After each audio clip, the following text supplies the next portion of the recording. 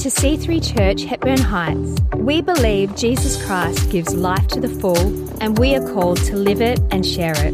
We pray you enjoy this message today. Wowzers, this is amazing.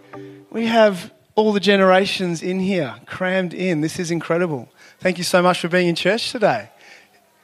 Happy New Year, if I haven't said Happy New Year, if this is your first time in church this year. It's going to be a good one, 2023 or 2023. Who says 2023? Who says 2023?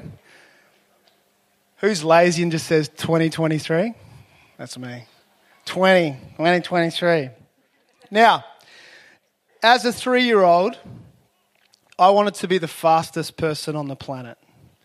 If there's a 3-year-old out there, quickly run up and down the aisle as fast as you can, if your parent lets you. As a 6-year-old, I wanted to be the greatest cricket player who's ever played for Australia. Alan Border was my hero. If you're a 6-year-old, just give us a couple of cricket shots. As an 8-year-old, I wanted to be the strongest person on the planet. If you're an 8-year-old out there, just challenge your parents to a quick arm wrestle. As a 12-year-old, I wanted to be the most popular. If you're a 12-year-old out there, just...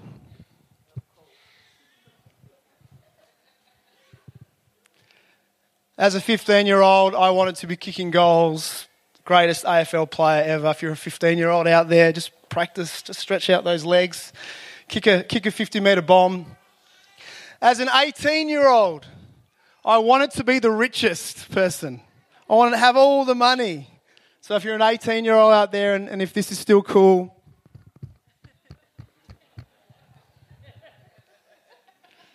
it's probably not.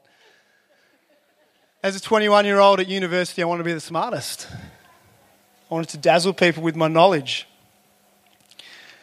And as a 26-year-old, I wanted to run away and escape it all.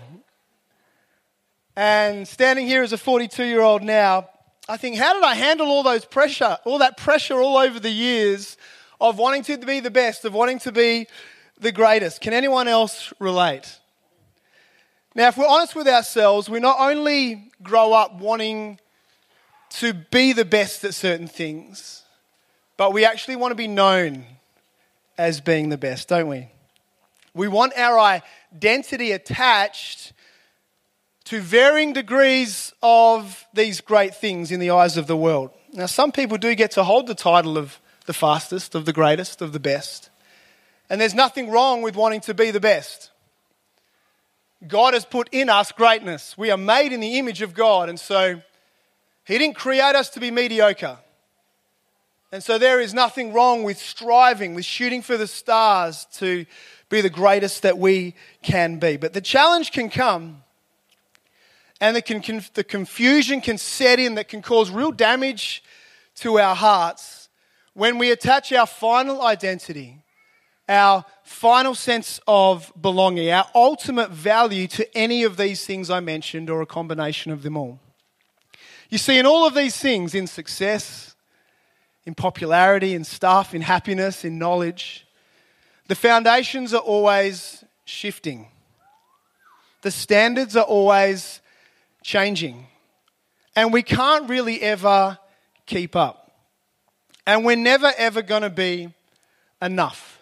And so what do? We work harder. And how do we work harder? Well, we compromise our values. We sabotage the relationships that mean most to us. In this whole pursuit of gaining ultimate value, ultimate belonging, ultimate meaning with things that are attached to this world.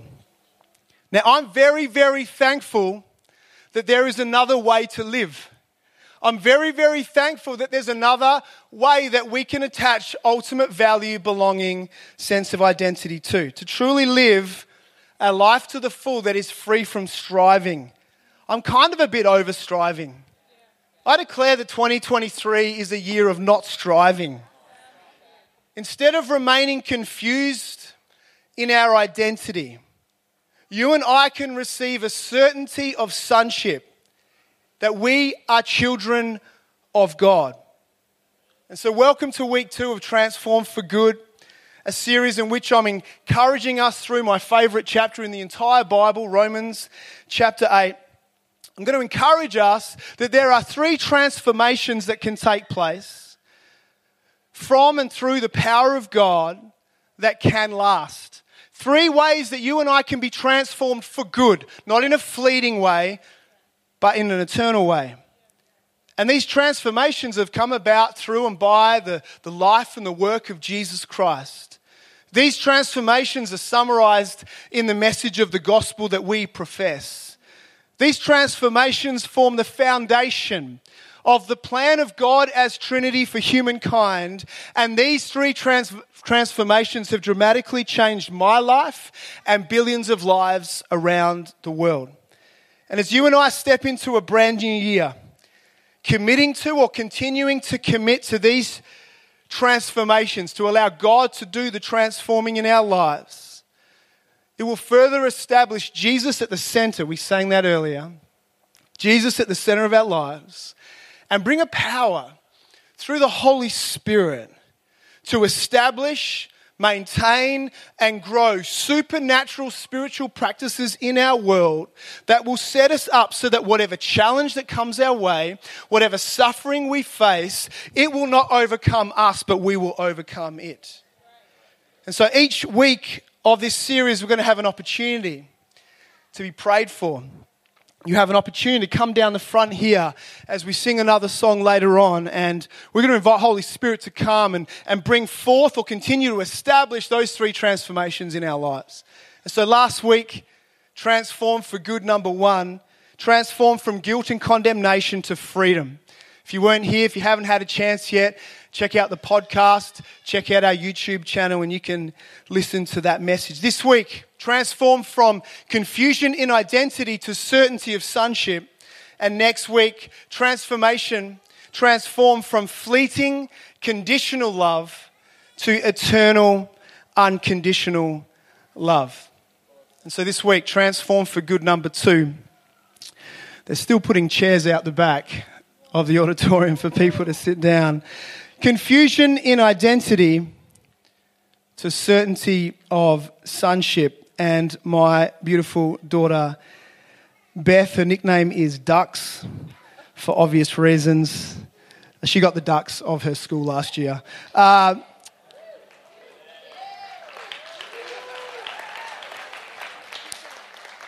She's going to come and read Romans 8, verses 14 to 17. Come, babe. For all those led by God's Spirit are God's sons. For you did not receive a spirit of slavery to fall back into fear. Instead, you received the Spirit of adoption, by whom we cry out, Abba, Father. The Spirit himself testifies together with our spirit that we are God's children. And if children, also heirs, heirs of God and co-heirs with Christ, if indeed we suffer with him, so that we may also be glorified with him. Fantastic. Thank you, Beth.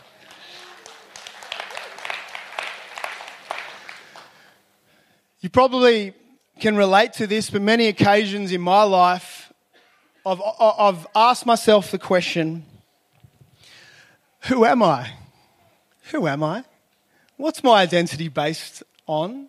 Where is my ultimate value in? Where do I fit? And if where I fit for a season changes, what do I have to do to fit again? And it can feel at times like we're constantly moving or having to change who we are to fit, to belong, to have a sense of value. At school, I bounced around friendship groups. This was in high school, and I received the moniker, the nickname Chameleon, because I would change my behaviour based on the different people I'd hang around. I was confused in who I was. I was confused and insecure. I was unsure. I lacked confidence, whether it was on the footy field, whether it was deciding what I wanted to do with the rest of my life and what I wanted to study, whether it was in relationships, I lacked confidence. And no little snippets, little whiffs of success or popularity or things going well for me could actually give me sustained confidence. I was a slave to fear of man. I was so concerned, so worried with what other people thought about me. My whole worldview, my whole life, my whole identity was based on what others said. Their worldview, not God's worldview. And this fear of man paralyzed me to the point where I was so scared to even make a decision. So scared to show impetus, to step out and try something. I was at its beck and call. Fear of man. It gripped me. It led me wherever it wanted to go, just like a captured animal on a leash. I was a slave to the fear of man. I was a slave to my flesh. And no amount of my own effort could actually change that. No amount of my effort could actually change who I thought I was. In Christ, I discovered that I had a new identity.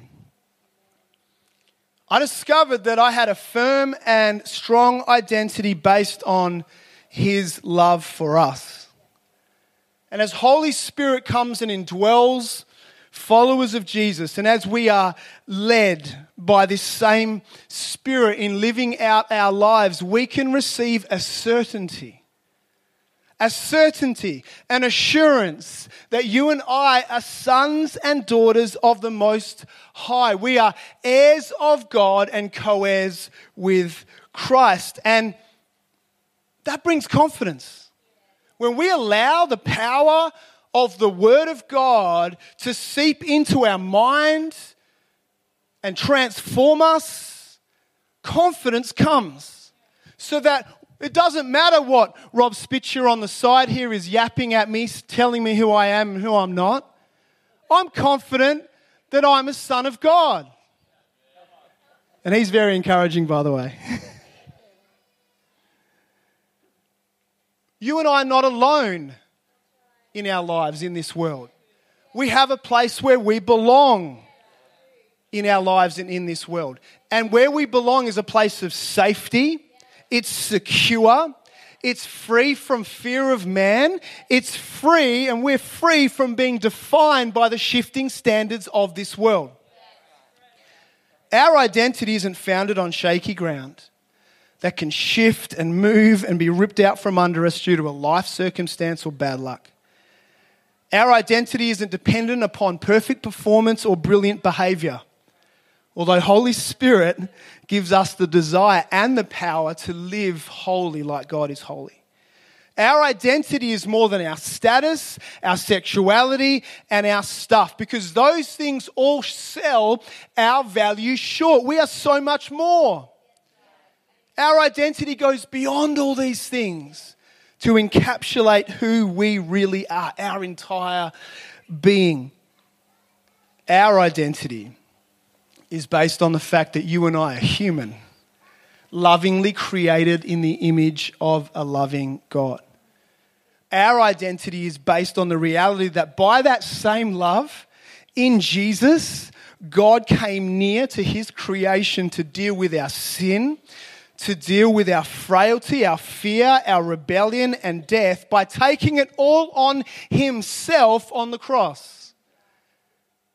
Our identity is based on the reality that through the resurrection, the powerful resurrection of Jesus from the dead, which was accounted for by over 500 eyewitnesses, that new life is available for each and every one of us. Death is not the end. New life is our reality. And our identity is based on the powerful outpouring of God, the Spirit, on the day of Pentecost, day one of the church. That means intimate, ultimate, and ongoing communion between God and His people was and is the new reality. And as Spirit-led sons and daughters, as children of God, you and I are brought into the very heart, the very eternal life of God in order that we might experience. There's a beautiful Greek word called koinonia. It means a deep communion, a deep fellowship between us and God and us and fellow believers of God. That is a reality that you and I can have. And nothing we go through, no suffering, no pain, no heartache, no disappointment, no challenges. And we're going to face all those things in 2023. But none of those things can actually change the fact that you and I are children of God. The end of that scripture actually alludes to the fact that suffering confirms that you and I are children of God. Not ease, not comfort,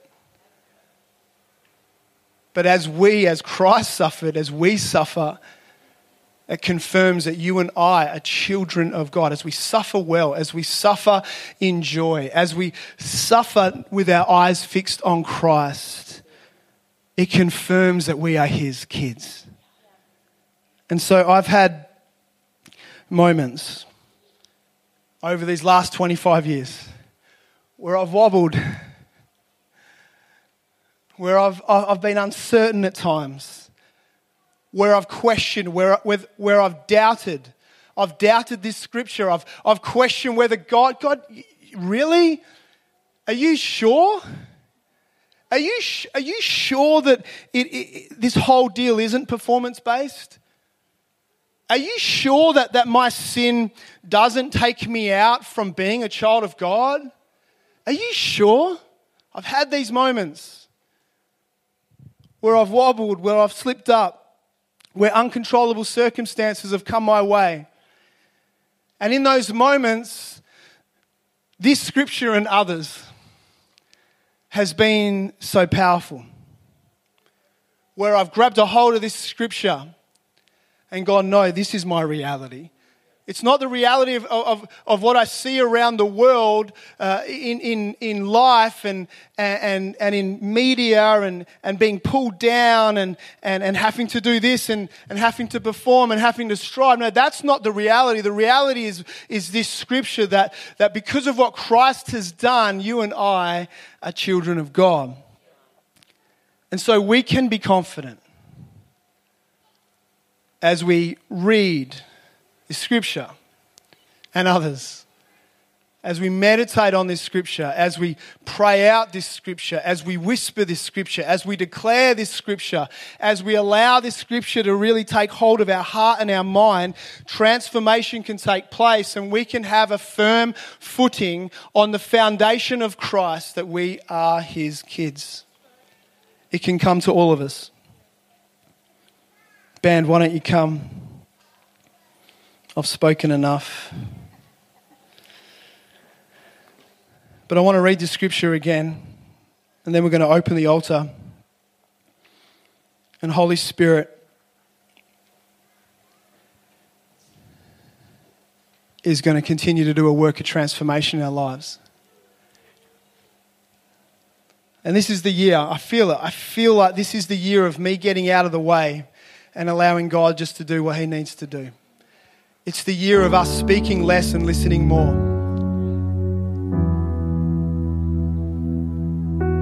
It's the year of us waiting, seeking, where the things of this world would grow strangely dim because they just don't matter that much anymore. Because they don't give us ultimate meaning, ultimate belonging, ultimate value. He does. He does. For all those led by God's Spirit are God's sons. For you did not receive a spirit of slavery to fall back into fear. Instead, you received the spirit of adoption by whom we cry out, Abba, Father. The Spirit Himself testifies together with our spirit that we are God's children. And if children, also heirs, heirs of God and co-heirs with Christ, if indeed we suffer with Him, so that we may also be glorified with him. As children of God, as co-heirs with Christ, we have access, we have a legal right to the kingdom of God, the kingdom of heaven. We have a legal right, a right that goes beyond our birth certificate, beyond our citizenship certificate, beyond any certificate that gives us a sense of identity. This supersedes all of them. You and I have a legal right, access to the kingdom of heaven, the reality of God on this planet. Co-heirs with Christ. What did Christ do? He overcame sin and he overcame death. He rose from the dead. We have access to that. You have access to that. There's a supernatural power that you have access to by Holy Spirit every single day of our lives. And God is calling the church to realize that and receive it.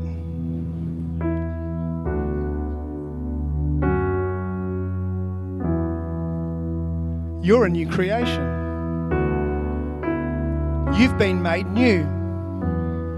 You're set free.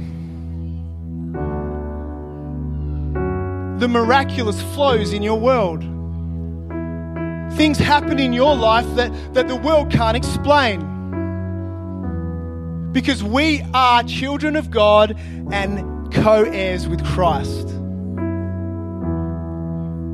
And so in your business, declare supernatural provision. In your body, declare supernatural healing. In your relationships that are fractured, declare supernatural coming together, unifying, restoring of those relationships. Not in your name, not in my name, in the name that is above every other name, the name of Jesus. In the name of Jesus. And we may be have been Christians for a while. And we may have had seasons where we've done this and God's moved, and in other seasons where we've done this and God hasn't moved. Same with me. And there can be frustration and disappointment that comes. And we can't understand all the reasons why God does and doesn't at what time and what season.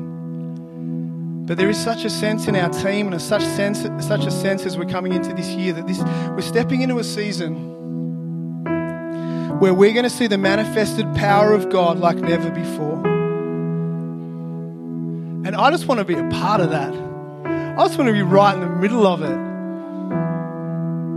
And right in the middle of it today is on this altar.